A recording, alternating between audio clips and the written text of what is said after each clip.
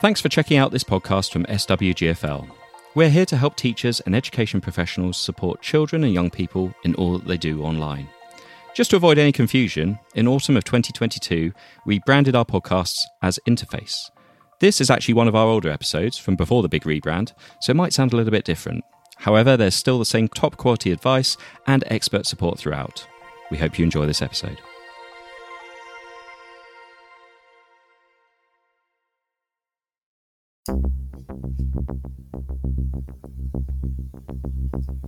Welcome to this Safeguarding Children online podcast brought to you by SWGfL.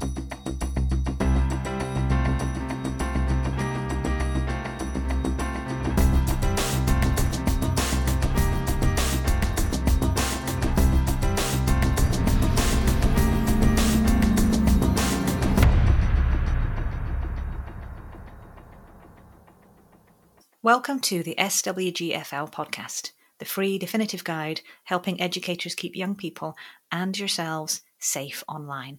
I'm Jess Macbeth, here with Gareth Court. Hello, Gareth. Hi, Jess. Hi, everyone. We are online safety consultants with SWGfL, partner of the UK Safer Internet Centre. Welcome. Now, Gareth, I believe you said you have an interesting question for me. I do, Jess. It's very exciting. I've only just found it out, although apparently someone found out 4 years ago. So, you know me, I'm a little bit behind the trend. But, quick question for you. Does the country Finland exist? Yes. Wrong. Although I'm going Wrong. You're going to tell me no. Okay. There's a Reddit theory that started in 2016 that claims that Finland doesn't exist. Russia and Japan invented it back in the early 1900s to allow Japan to fish in the waters without consequence. And apparently Finland has lived on in the memories of all the countries around it. They've kept it secret as a kind of a model of a perfect kind of culture, sort of an advanced culture that really thinks about the rights of its citizens and democracy and everything else. So Finland doesn't exist. It's just an idea. Mind-blowing. Wow. Okay. I wasn't quite expecting that. I thought I'd start with something exciting. Gosh. Okay. So we're talking about misinformation today. Yeah, you might. If you hadn't guessed already, yes. No, this isn't the practical joke episode of our podcast. No, yeah. So we are going to talk about misinformation.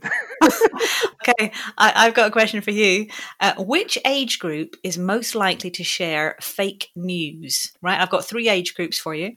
Is it the under 30s? Is it 30 to 65s? Or is it over 65s? What do you think, Gareth? Oh, hold on. I'm just trying. How old's the President of the United States? Let me figure this out first. Gareth, you can say things like that, absolutely, especially when they actually do. Or do they? Sorry, give me that. So what were the two? Under 30s. Yep. So which age group is most likely to share fake news? Is it under 30, 30 to 65, or over 65s? I'm going to go with over 65s. Oh, well done. Yes. Ding, ding. Yes. Cool. Keep my job, yes.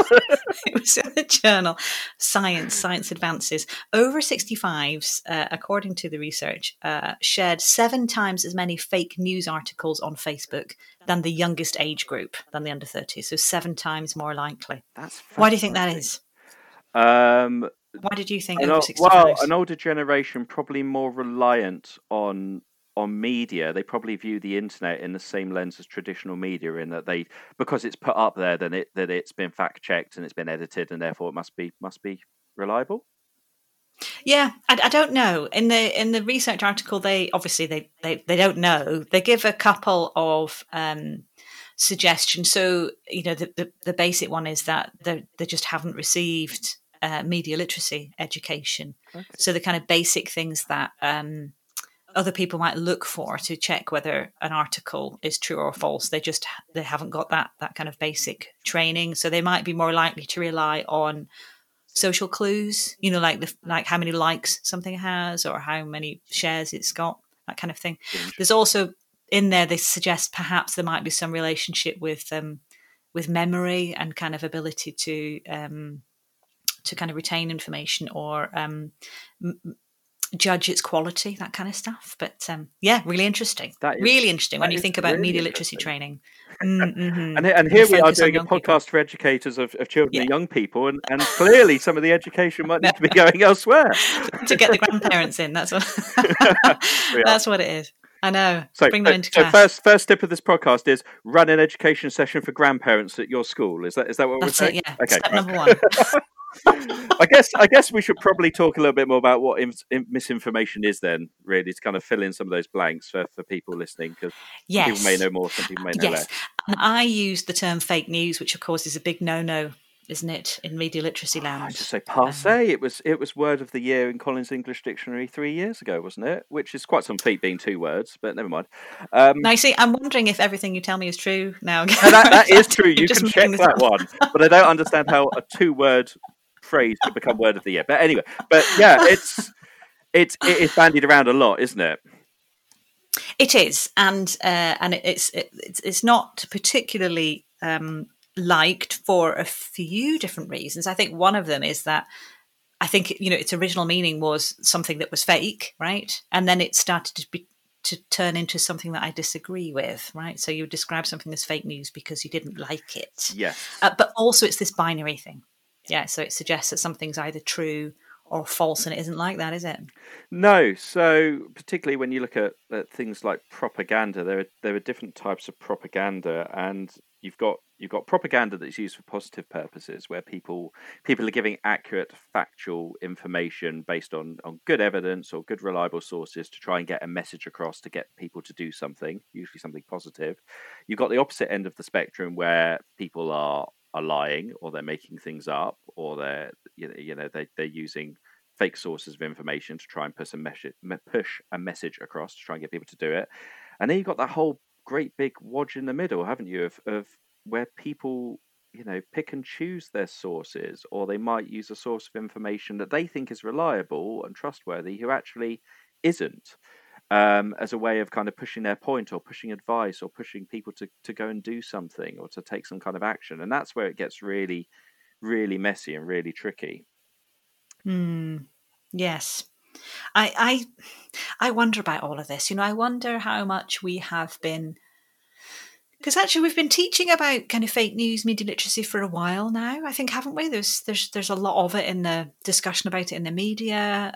There's lots of tips out there. There are resources for educators about, separating the wheat from the chaff.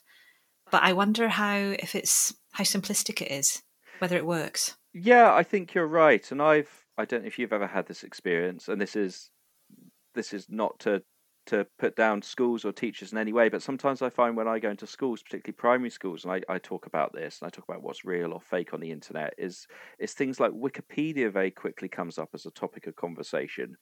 And it kind of seems to be that children, particularly in recent years, have kind of been told or taught that Wikipedia isn't a good source of information, purely on the basis that people can change it.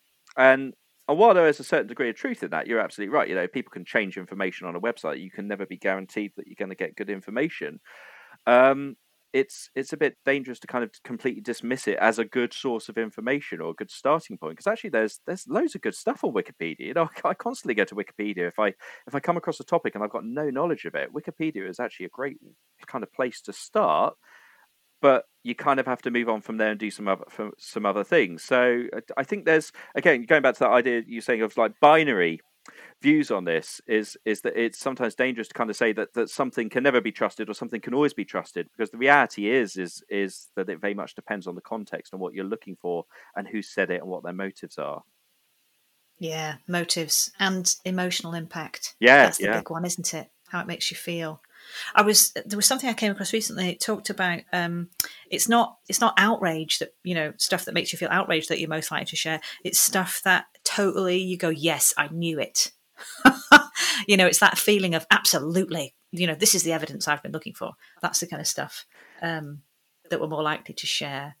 Sorry, go on. Sorry, I was going to say and that kind of makes sense, doesn't it, Rick? Because if you think about it, you're probably going to be more drawn to things, particularly things online that kind of side with your viewpoint or back up the things that you thought were right or true in the first place. Surely you're probably going to be more likely to go with those rather than something that says, no, you were completely wrong and you've completely misunderstood it.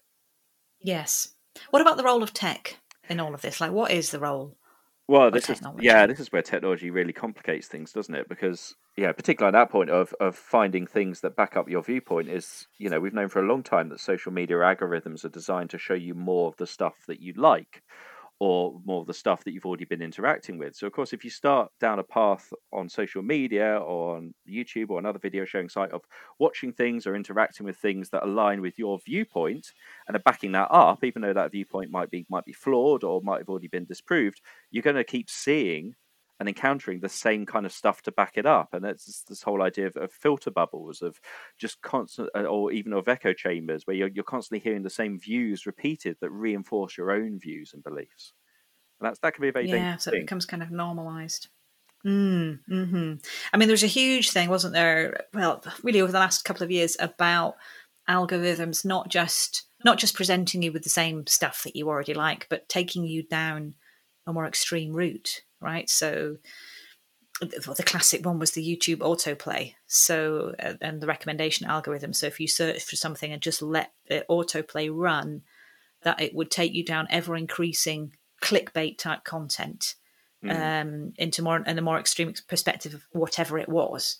So that could be kind of political content that takes you down, say, far right, but it could be really benign content. I think the example I read was looking at a video about jogging, and if you let autoplay run, you end up watching something about ultramarathons.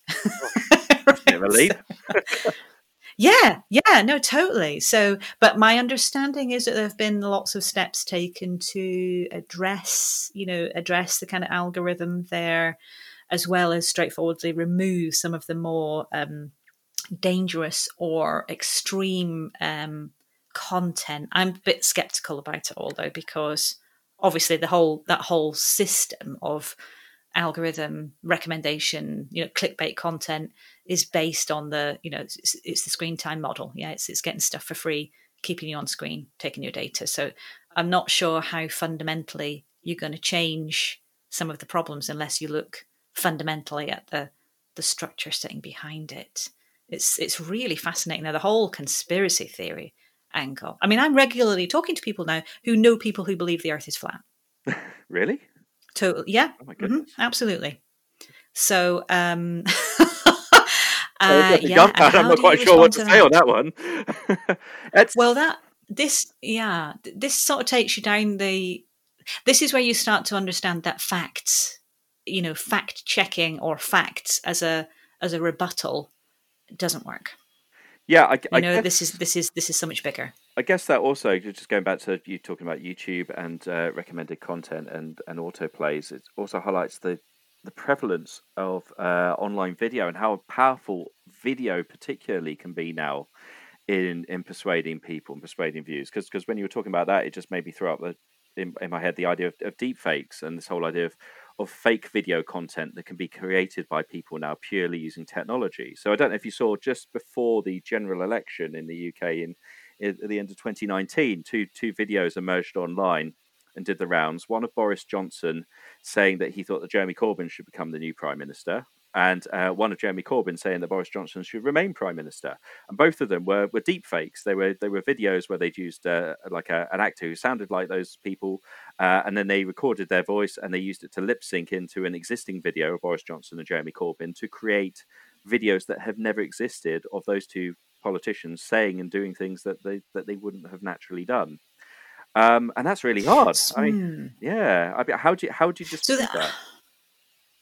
I mean, this is where it starts to take you into, I suppose, phase 2 of the fake news misinformation thing. So, like, phase 1 was, I don't know, check how good something looks. Is it out making ridiculous claims? Has it got spelling mistakes? Who said it? Was the sort of basics.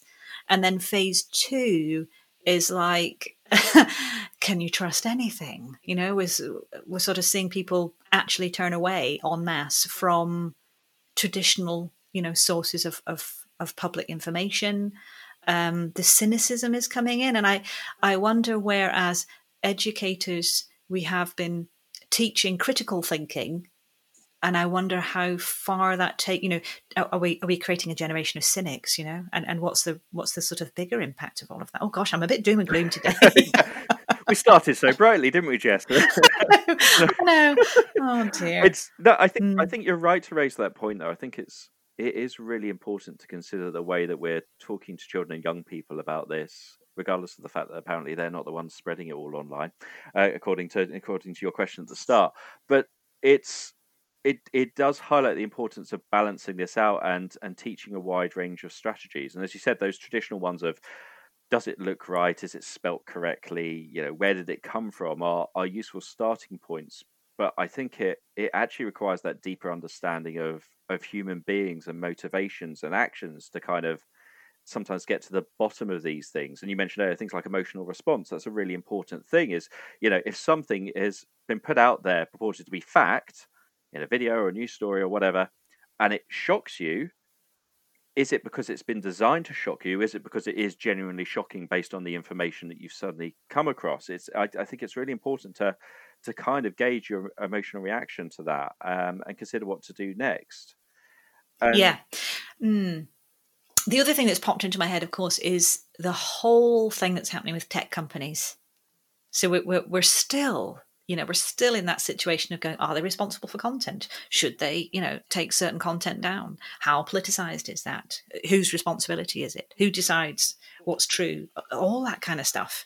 It's really kicking off. Yeah, I think right the water has been muddied in recent years by the explosion of social media and the type of people that are on social media. So we've just been talking about like conspiracy theories that may have been formed by individuals or small groups, and they're getting them out there to influence other people, or to even potentially mobilize other people to do something or believe something.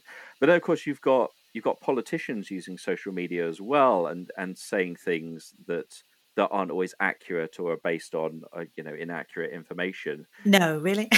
It's almost as if this is a new phenomenon. But no, so social media companies are grappling with individuals and groups who are spreading false information or misleading information that can influence belief and behavior. But then you've got public figures or people of public interest who are saying things, and that's a trickier position, isn't it? Particularly if they're in positions of power, as to how far social media companies can go to flag up something that might be considered inaccurate, or even to the point of, do they have the right to censor things if what a public figure has said, which is therefore essentially in the public interest, it almost has a right to be said or reported on, is it right to censor those things if those things are deemed to be inaccurate or false?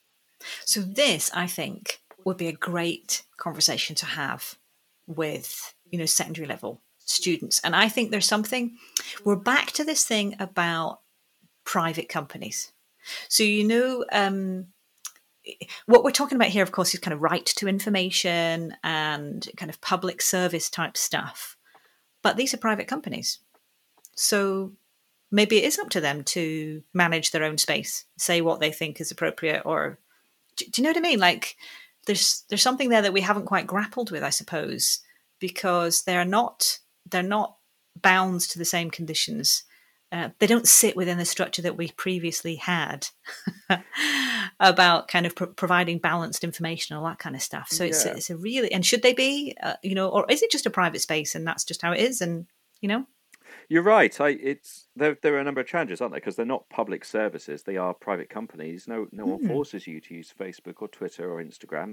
That is your choice if you want to express yourself in that way. So I guess it throws up the difficult question that's long plagued this area, hasn't it? As, are they publishers, the social media companies? Are they editors? Are they just platforms to allow expression?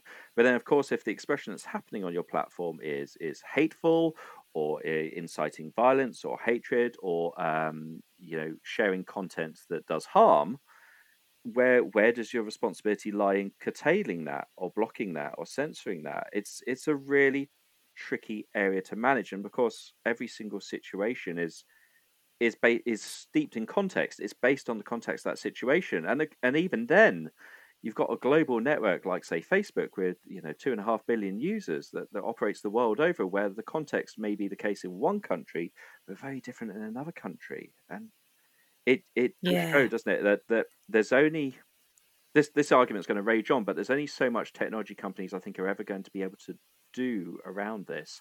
They're never going to be able to provide assurances of, if you like, quality journalism in the same way that established journalistic companies and organizations are or like the BBC and the newspaper industry in the UK are going to be able to provide assurances.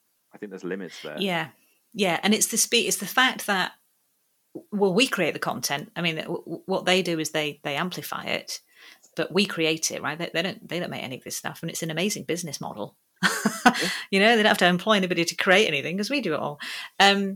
But so we create all of the stuff, they amplify it, but then I don't know. I think this idea of them adding on, there's a lot of work with fact checkers, isn't there? Starting to flag content. But should they flag it? Should they remove it? Should it stay there but just not be amplified so that not more people see it? We've seen some really interesting stuff happening. Wasn't it WhatsApp that prevented multiple forwarding of something because misinformation was kind of spreading like wildfire with real life. Yes, that's right. And they had done that previously, hadn't they? I can't remember which country they used that before. Yes, it was, yeah. But they found it had been very effective to stop the spread of conspiracy theories. And so they put it in place around conspiracy theories that are popping up around coronavirus to prevent exactly that same kind of thing from happening again. So that's a great example of technology being used for a positive purpose where a clear threat has been identified and they're taking steps to reduce that threat. Of course, as I said, it's context dependent though, because what many people would perceive to be a threat in that conspiracy theory, other people would consider to be censorship of what they believe to be the truth or information to get out there. Yeah. I mean, the whole conspiracy theory thing is really interesting because, people do bad stuff, right? I mean, there are terrible things that happen, and we do need to be on our toes and mindful and critical and not just take everything at face value. But there's something a little bit different about conspiracy theories where the narrative is about, as a kind of group identity. It's this idea that there's some malevolence out there, purposefully trying to get us. It's like putting it all together. Now it makes sense. And I think it feeds some, particularly where we are, we're not feeling certain about stuff, where a lot of people are feeling out of control or, powerless. This kind of thing. This is where this sort of conspiracy theory stuff flourishes. Yeah. So it kind of feeds into sort of the wider, the pandemic and the kind of political polarizing that's going on. All this kind of stuff feeds that aspect of people looking for an answer, which is, I think, quite worrying. I agree, and I think if you look at the type of conspiracy theories that have come to light during lockdown and during spread of coronavirus, it does very much reflect that, doesn't it? It thinks, the most popular one, the whole one about 5G masts causing coronavirus, which scientists have already debunked as being biologically and physically impossible, just not possible with anything that we know about science currently, and yet it's led to people going out and setting fire to 5G masts. Not just in this country. I was just reading this morning actually an article on the BBC talking about how it's spread to other countries. They've been tracking the spread of this conspiracy theory, and so countries like Bolivia, they don't even have a 5G infrastructure. It's led to people going and setting fire to masts there as well, because they perceive those to be a threat. And you're right. I think that really highlights the importance of what these conspiracy theories are trying to get you to do. And I think that's a really important talking point with young people, is what is the motive behind these kind of messages and these stories that you're hearing online? What is it actually trying to get you to do? And if it's trying to get you to do something that potentially causes hurt or harm to other people, or in the case of the 5G one, destruction of property, then you really have to question how valid that particular viewpoint is. Yeah, totally.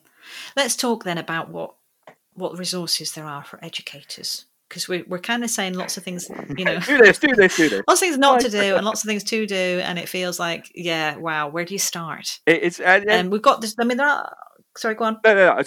You're right. It's a massive area, and I think it's really important to understand that you can't always cover all of it, and you can't necessarily give your students or the young people you work with certainty about this area. I think there's a lot of grey areas. So I think it's the first point. Yeah, and I think, so lots of different resources that are around. I always point people to Full Fact, which is a fact-checking agency. So that's particularly good for it's got like Facebook viral post checking and lots of coronavirus stuff. And there are, various different teaching resources around as well. Alongside those two, obviously there's Snopes, which is quite famous, which is it American-owned Snopes, I think. So sometimes it's American, isn't it? It does kind of lean a bit more on things that are happening in America. But closer to home, obviously, BBC and Channel 4 both have their reality check and fact check teams. They're very good. And the BBC reality check team have been in overdrive since lockdown, I think, writing articles and, keeping track of these kind of things. Not just conspiracy theories, but things that public figures have said in press statements, releases, things like that. They fact check those kind of things as well. Look into where they've drawn that information from when they make certain claims or quote certain statistics. So I think those are really useful sources as well. Yeah, a lot of the educational materials that I've come across and that I've seen in development generally tend to show you something. They'll give you an example of something and say, is it? Do you believe this? Is it false? Is it true? Why? And use that as a basis to develop those kind of critical thinking skills.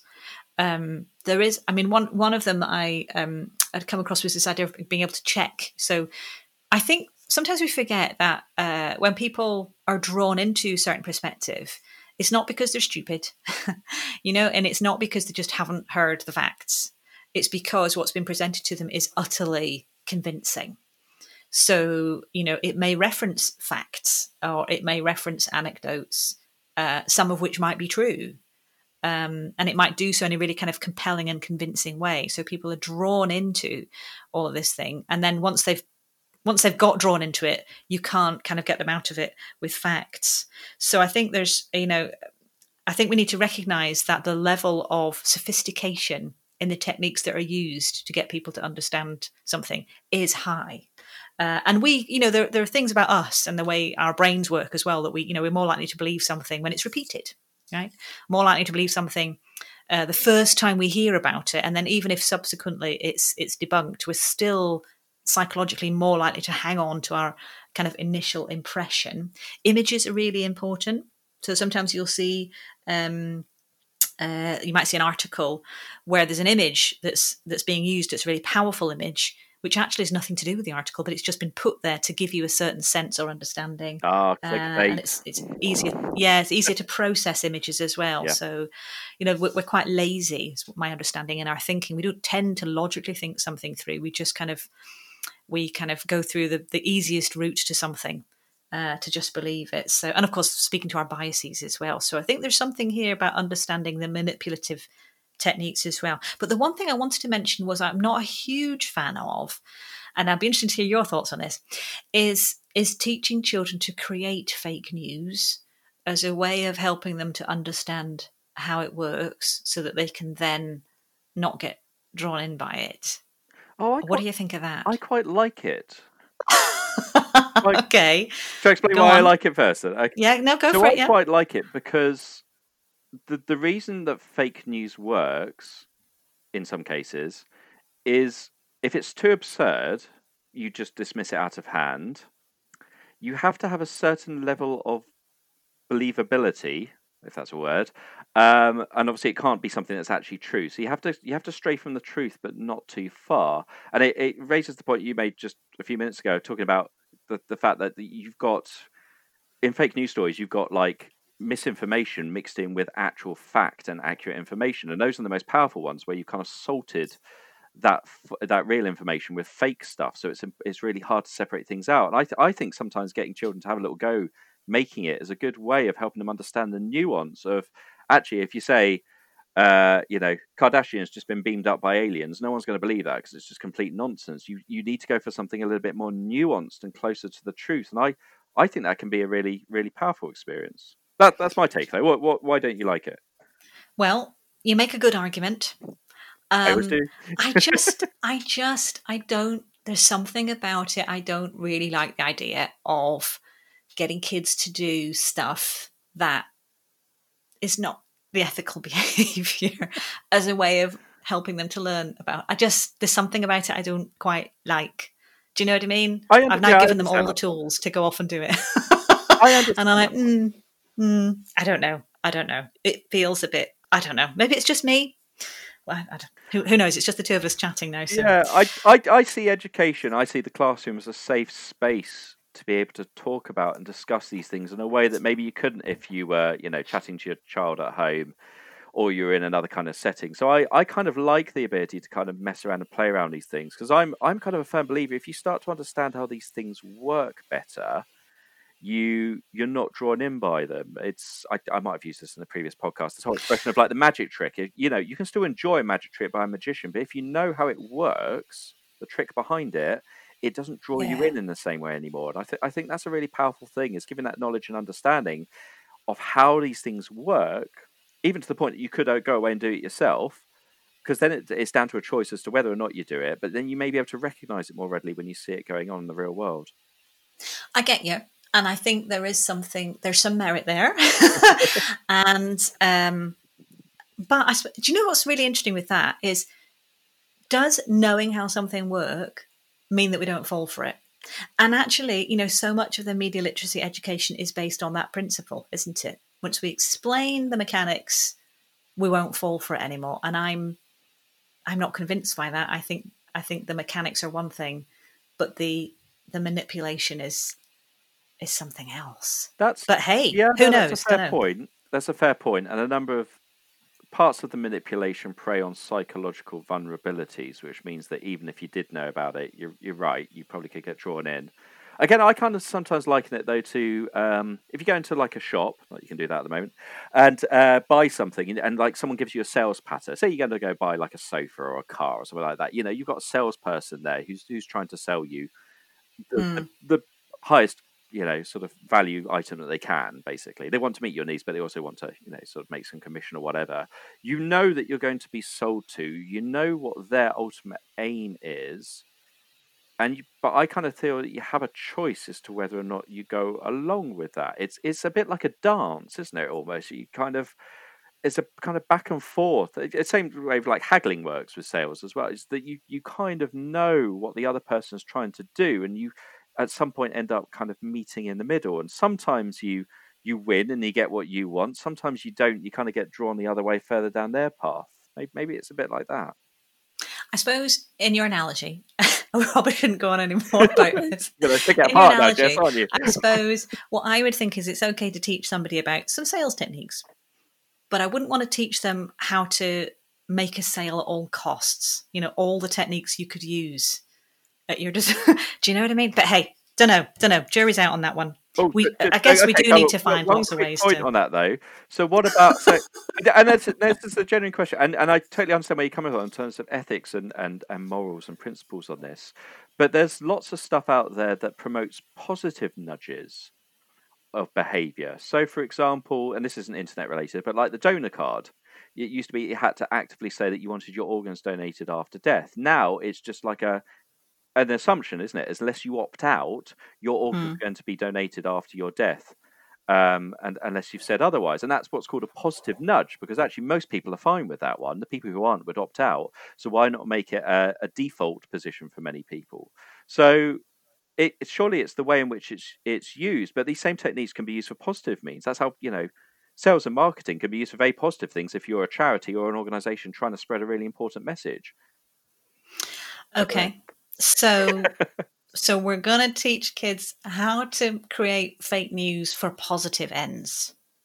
That's that's potential, because actually, if you think about the conspiracy theory stuff, part of that is recognizing that on the one hand, you've had organizations that are peddling these kind of views, and they've got a whole PR machine going on, a whole kind of marketing arm.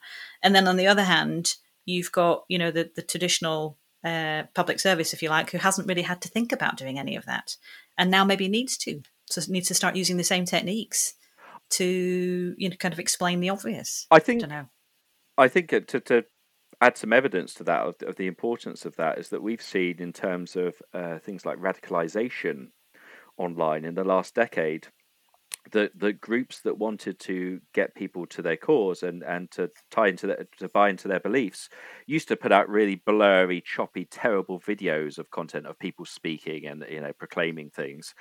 Now they use social media and video platforms in a way that is as sophisticated and as high quality as the best, biggest companies, because the technology is there. So I think it is really important to kind of understand how to create this content, play around this content. I'm not taking away from your point at all. I totally agree. It's the motive behind it, it's the intention behind it, and what you're actually trying to get other people to do. And how can you justify it if it's trying to get people to do good things? It's like, is that justifiable to manipulate people if it is for a greater good? Fabulous question. It's a great question. That's a good one. That is a good one. Okay.